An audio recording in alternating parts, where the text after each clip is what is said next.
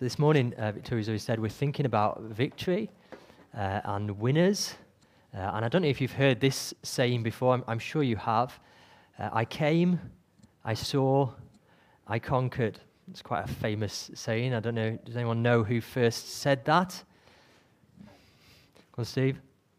Yeah, Julius Caesar. Julius Caesar, after one particularly swift and decisive victory, wrote back to the Senate in Rome in a letter, I came, I saw, I conquered. What marks someone out as a winner or a conqueror? In times past, it was probably the victorious general returning to the capital city with the spoils of war and prisoners of war in tow behind him. In times present, that's probably not the scene we see most often. It might be a champion's bus tour through the city. That's maybe more likely how winners are celebrated in the present time. But in verse 4, the verse that Victoria read to us as well, that verse describes God's children as victors, as conquerors. So verse 4, for everyone who has been born of God overcomes the world. And you can see that word overcome 3 times in verses 4 and 5. It's a word that actually is a word particular to John the Apostle. He uses it in his gospel, he uses it in his letter, and he uses this word overcome in the letter to Revelation, the Revelation as well. And in Revelation, it's often translated as conquerors. So God's children we're conquerors. So what are they conquerors of? Well, you can see there in verse 4, God's children are conquerors of the world. They have overcome the world. So let's just think about what this victory entails for a minute and what we've learned as we've gone through this letter. Remember, John's phrase, the world, isn't simply the earth. It's the world in opposition to God. That's how John uses this phrase, the world. It's a world that's turned away from God, a world that's under God's judgment, a world that's passing away. And John says God's children have overcome the world. We saw back in chapter 2 and verse 16, this victory includes overcoming the desires for the things in this world. John called it the lust of the flesh, the lust of the eyes, the pride of life. God's children overcome the desires for the things in the world. It's also victory over the devil, the evil one. If you look back at chapter 1 and verse 13, John writes, I am writing to you young men because you have overcome the evil one. Overcoming the world also means victory over false teaching and everything that's not true.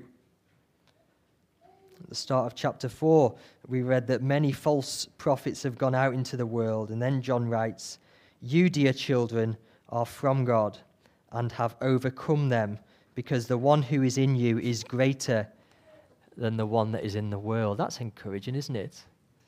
In a world where lies are spread abroad, a world where those who speak lies seem to outnumber those who speak truth, it's encouraging, isn't it, to know that God's children overcome the world, overcome all lies. And this ultimate victory also involves the conquest of the darkness, all that is dark. So chapter 2, verse 8, yet I am writing to you a new commandment. Its truth is seen in him and in you, because the darkness is passing away and the true light is already shining. And this victory even includes victory over death. Victory over death. John writes, do not be surprised, my brothers and sisters, if the world hates you. We know that we have passed from death to life because we love each other. This is some victory, isn't it? This is a victory that puts all of Julius Caesar's conquests in the shade. How do God's children come to enjoy such a victory? How do we recognize these overcoming children of God? Well, we recognize them by their faith. by their faith. Look at verse 4 again. For everyone who's been born of God overcomes the world, and this is the victory that has overcome the world. What are you expecting there? Your faith. It's a bit surprising, isn't it? It's not how you would maybe finish that sentence if you were writing this letter. This is the victory that has overcome the world, your faith. There are references to faith all the way through these 12 verses at the start of chapter 5. And God's children get victory over the world by faith. As we think about this faith, just 3 observations about this faith, and the points are up there on the screen. The first observation is that this faith is faith in Jesus. Faith cannot exist by itself. Faith is not some magical substance that exists in a vacuum. Faith needs an object. Trust needs to be placed in something or someone. And the faith that overcomes the world is faith in Jesus. Look at verse 1. Everyone who believes in Jesus, that Jesus is the Christ, is born of God. It's there again in verse 5 as well. The only one who believes that Jesus is the Christ, Jesus is the Son of God. Only the one who believes that Jesus is the Son of God. So you can see from those 2 verses, it's not just faith in Jesus, the man that matters. It's faith in Jesus as the Christ and as the Son of God. Jesus is the Christ. That means he's the Messiah, God's promised king. He's the king of the world. And in that title, Messiah, there's contained the idea of rule. He's the king. He rules. Jesus is the one with all authority. And there's also this idea of rescue. Jesus is the Savior, the one who brings rescue to God's people. So God's children who overcome the world believe that Jesus is the Christ, the one with all authority, the Savior of the world. They also believe that Jesus is the Son of God. We've seen in this letter, haven't we, that for Jesus to be the Son means that he's one with the Father. He shares the same nature as the Father. He's the very likeness of the Father. He reveals to us what God is like. So that's the first observation about this faith. It's faith in Jesus Christ, the Son of God. The second observation about this faith is that it's both inclusive and exclusive. So maybe you noticed that when I read out verse 1 and verse 5. Verse 1 says, everyone who believes that Jesus is the Christ is born of God. Everyone, without exception. That's pretty inclusive, isn't it? Everyone who comes to put their confidence in Jesus is a child of God. It doesn't matter what your social status is. It doesn't matter what your past is. It doesn't matter the color of your skin. It doesn't matter whether you're in the later years of your life or the earlier years of your life. Everyone who believes that Jesus is the Christ is born of God. And that's what joins us together, isn't it? It's good for us to remember that. It isn't that we all share the same hobbies, because we don't. It isn't that we've all lived in the same area for decades, because we haven't. What joins us together is that we all have put our confidence in the Lord Jesus Christ. That's what makes us part of God's family. So it's inclusive and it's exclusive. So look at verse 5. Who is it that overcomes the world? Only the one who believes that Jesus is the Son of God. All people do not share in this victory just by virtue of being human beings. It's only the one who trusts in Jesus. Sometimes when you hear some people teach the Bible, they give the impression that the whole of humanity were all God's children. But that's not what we see here. It's only those who believe in Jesus, the Christ, the Son of God, who are God's children and share in this victory. So that's the second observation about this faith. It's inclusive and it's exclusive. The third observation about this faith is that it's evidence of the new birth. It's evidence of the new birth. but it's never the only evidence of new birth. So ongoing confidence in the Lord Jesus is evidence that we're born again, that we're part of God's family. Notice the word believes there is in the present tense. This isn't about some profession of faith that someone made many years ago that now leaves no mark on their lives. This is about present faith. The evidence that you have been born again in the past is faith in Jesus in the present today. But faith in Jesus, John wants us to see, is never the only evidence of new birth. As we've worked our way through this letter, we've seen there's three big kind of planks of evidence that mark out God's children. And the first one there is faith in Jesus, a right belief about Jesus, who he is and what he's done. The second evidence is love for brothers and sisters, love for other Christians. And the third evidence is the obedience test. Are the commands of God the shaping influence on our lives? So three tests: the belief test, the love test, and the obedience test. And they all three come up in verses 2 and 3.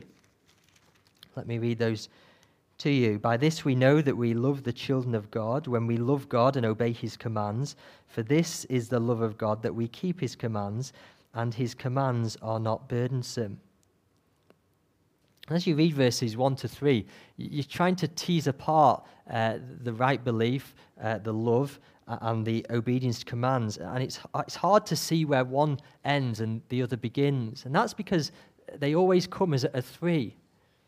It's not like there's some people in the church over there, and they're the kind of belief people, and they kind of love words like doctrine and theology.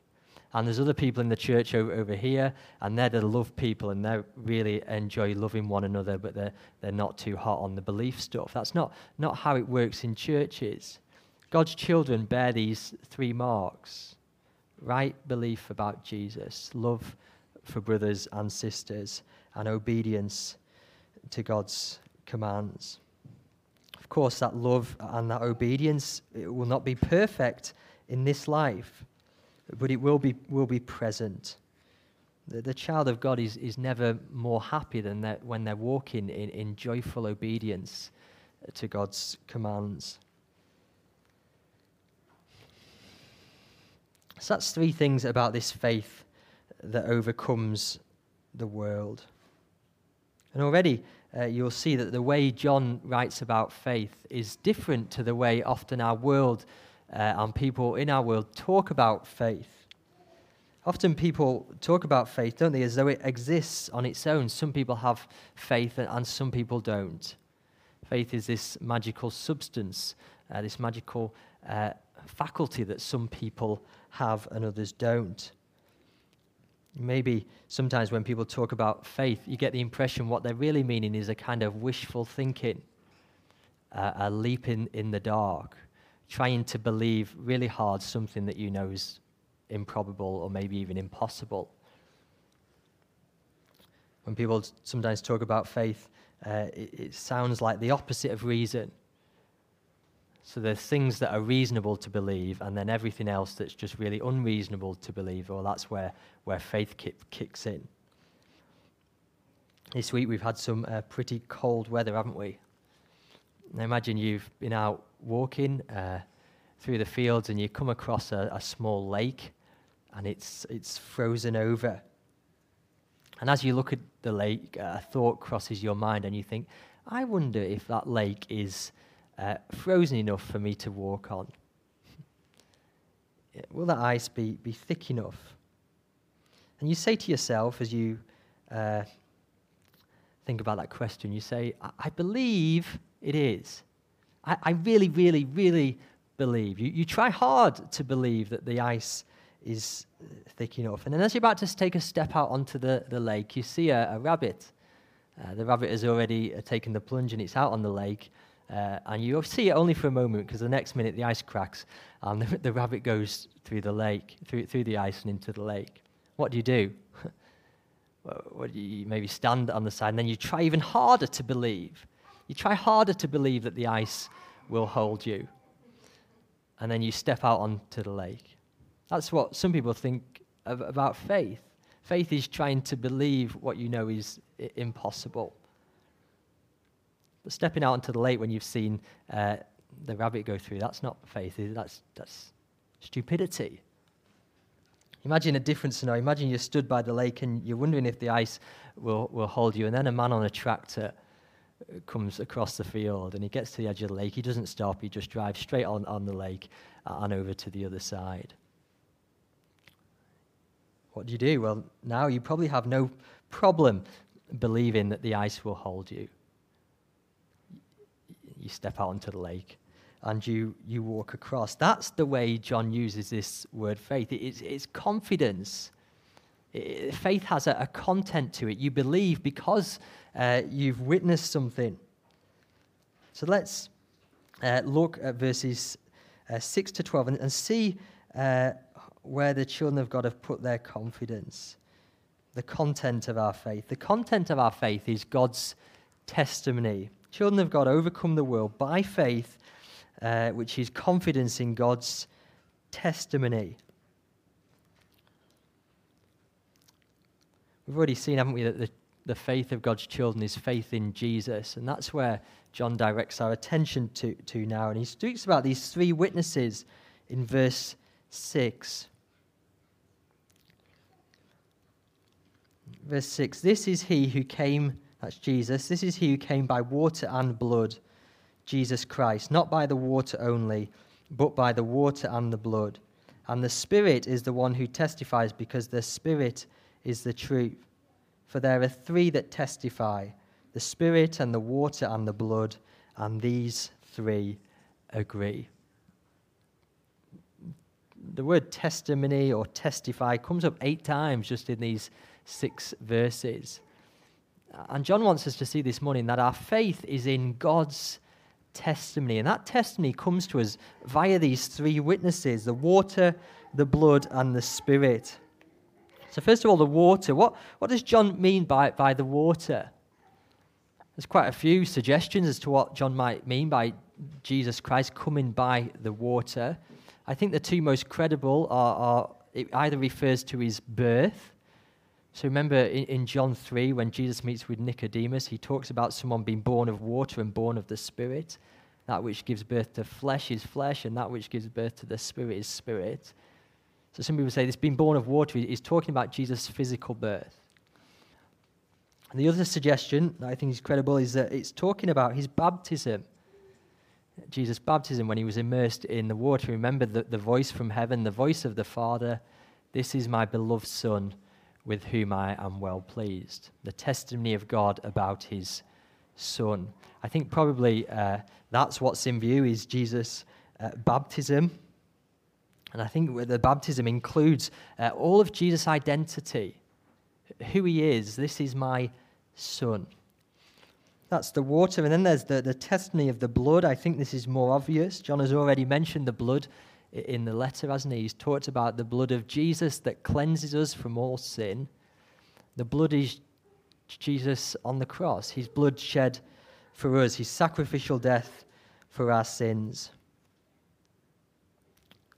If the water refers to Jesus' baptism and his identity, the blood refers to Jesus' mission, what he came to achieve. And central to that mission is his death. You can see from verse 6 that it seems to be the testimony of the blood that was in danger of being sidelined in this first century church. So John has to say not the water only, but the water and the blood. Jesus the Christ is the Christ crucified. And John is again drawing our attention to the importance of the death of Jesus. We've seen, haven't we, that the false teachers in the first century were trying to push the cross off to one side. There was a teaching in the early church called Gnosticism. Gnosticism means knowledge. It was a special kind of knowledge. It was a false teaching. And this is what one church historian writes about these Gnostics, this teaching. Gnostics taught that the Christ descended on Jesus, the man, at his baptism, possessed him, spoke through him, and left him at his crucifixion. So can you see what they're saying? They're saying the really important bit is the bit between the baptism and the death of Jesus. His teaching, his life. And things are similar today, aren't they? In some churches, people have an aversion to talking about the blood of Jesus, the death of Jesus. They'll focus on his life and his teachings. And the cross gets sidelined because it puts people off. And yet John reminds us here that the sacrificial death of Jesus for our sins is central to his mission. It's this simple: no blood, no victory. No blood, no faith that overcomes the world. Without the blood, there's no forgiveness of sins. Without the blood of the Lamb, we do not overcome the evil one. The victorious Christ is the crucified Christ, and John wants us to remember. So that's the second witness, the blood, and then the third witness is the Spirit. The Spirit of God is the one, we're told, who testifies to the truth. He brings the witness of Jesus' identity and mission in history, a witness that was seen by the apostles. And he brings it to us in the present day. We have the Spirit-empowered witness of the apostles in the early church. We have the written testimony in God's word so that we can know the truth today. These three witnesses, John says, the Spirit, the water, and the blood, they all agree, and they provide the grounds for our faith, because these three witnesses bring to us the very testimony of God himself. Let's look at verse 9 and 10. We have such a firm ground for our faith, don't we? If we receive the testimony of men, the testimony of God is greater, and this is the testimony of God that he has borne concerning his Son. John is saying that their Spirit-empowered testimony that we find in the Scriptures is the very testimony of God himself. Could you imagine a more sure testimony than that? The testimony of God concerning his Son. This language of testimony and witness, it's the language of the courtroom, isn't it? Imagine a lawyer in the courtroom making his case, and he says, Your Honour, for my next witness, I'd like to call the Queen. Can you imagine the shock that there would be in the courtroom? There'd be silence, and the Queen would stand up and give an eyewitness statement. That would be pretty strong evidence, wouldn't it, in a court of law? I imagine. How much more sure is the testimony of God, the creator and sustainer of the world, the one who is light with no darkness, the one who is absolute truth, the one who knows all things. This is God's testimony. Imagine back in that courtroom scene, if the Queen was to stand up and give her witness, her evidence, and then the prosecution was to stand up and go, "It's lies! It's lies, Your Honour. She's telling lies." Listen to verse 10. Whoever believes in the Son of God has the testimony in himself. Whoever does not believe God has made him a liar, because he has not believed in the testimony that God has borne concerning his Son. To reject this testimony of God about his Son is to call God a liar. That's a shocking thing, isn't it? Again, remember the context. This is these false teachers. And John is saying that is what these false teachers are doing. They are calling God a liar. They're saying he doesn't know his own Son. So it's by faith in God's testimony that his children overcome the world. And when it comes to believing this testimony, the stakes really couldn't be any higher, could they? You think that the stakes are high when you walk out on a frozen pond. That's nothing compared to the stakes that we see here in verse 11 and 12. What's at stake? Eternal life is at stake. Eternal life is not simply life that lasts forever. It's the life of the eternal.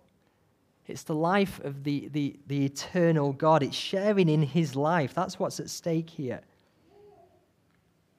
And this eternal life is not something that God gives people after they die. This eternal life is something that he's already given. Did you notice that in verse 11?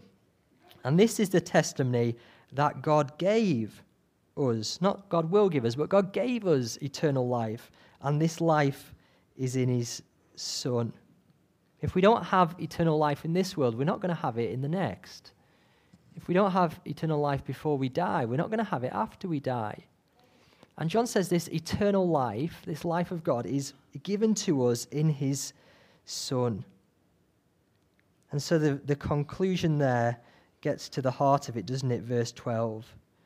Whoever has the Son has life. Whoever does not have the Son does not have life. Whoever has the Son has life. Whoever does not have the Son does not have life.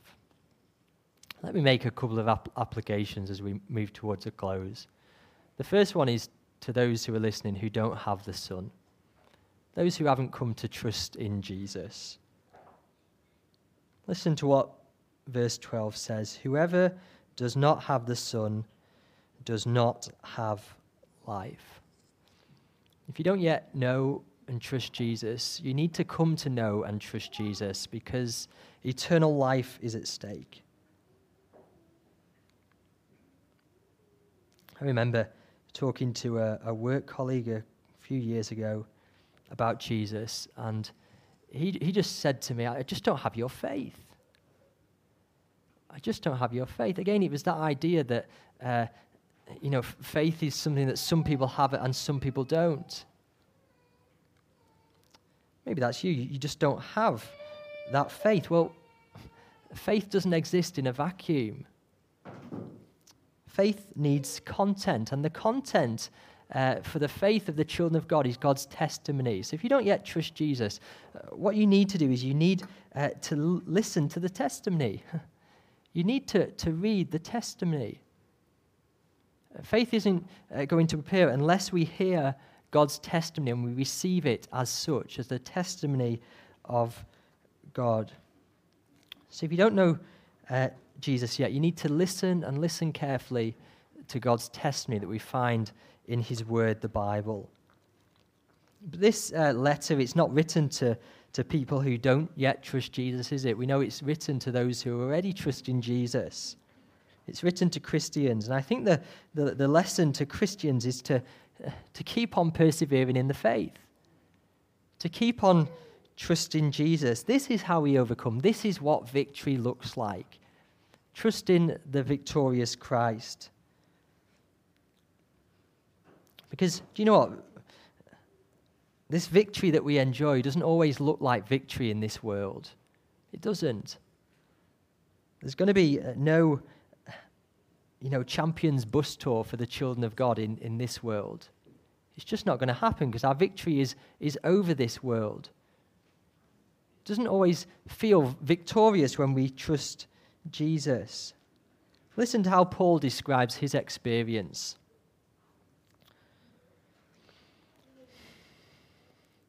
To this hour we go hungry and thirsty. We are in rags. We are brutally treated. We are homeless. We work hard with our hands. When we are cursed, we bless. When we are persecuted, we endure it. When we are slandered, we answer kindly.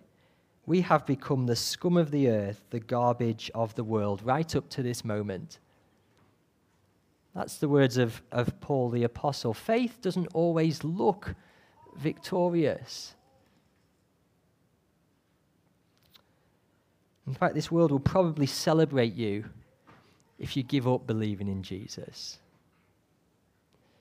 But as children of God, we must keep trusting Jesus. Don't be mistaken. It's those who trust in Jesus who overcome, no matter what it looks like in this world. It's those who have the Son who have life. So keep on believing. I want to close with just reading a verse from John chapter 16, verse 33. This is Jesus as he goes to the goes to the cross. He's in the upper room with his disciples on the night before he died, and he says, "In this world you will have trials, but be of good cheer, for I have overcome the world." So keep on trusting Jesus. Let's pray.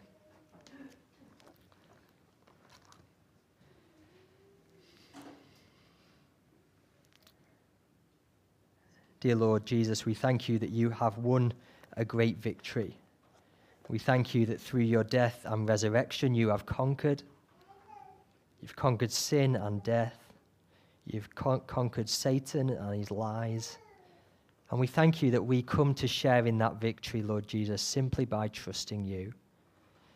Dear Father, we pray for any who do not yet know Jesus. We ask that you would help them to receive your testimony about your Son. We pray for those of us who do trust Jesus. Lord, we pray that you would keep us persevering in the faith. Lord, we thank you again for your word to us this morning. In Jesus' name, amen.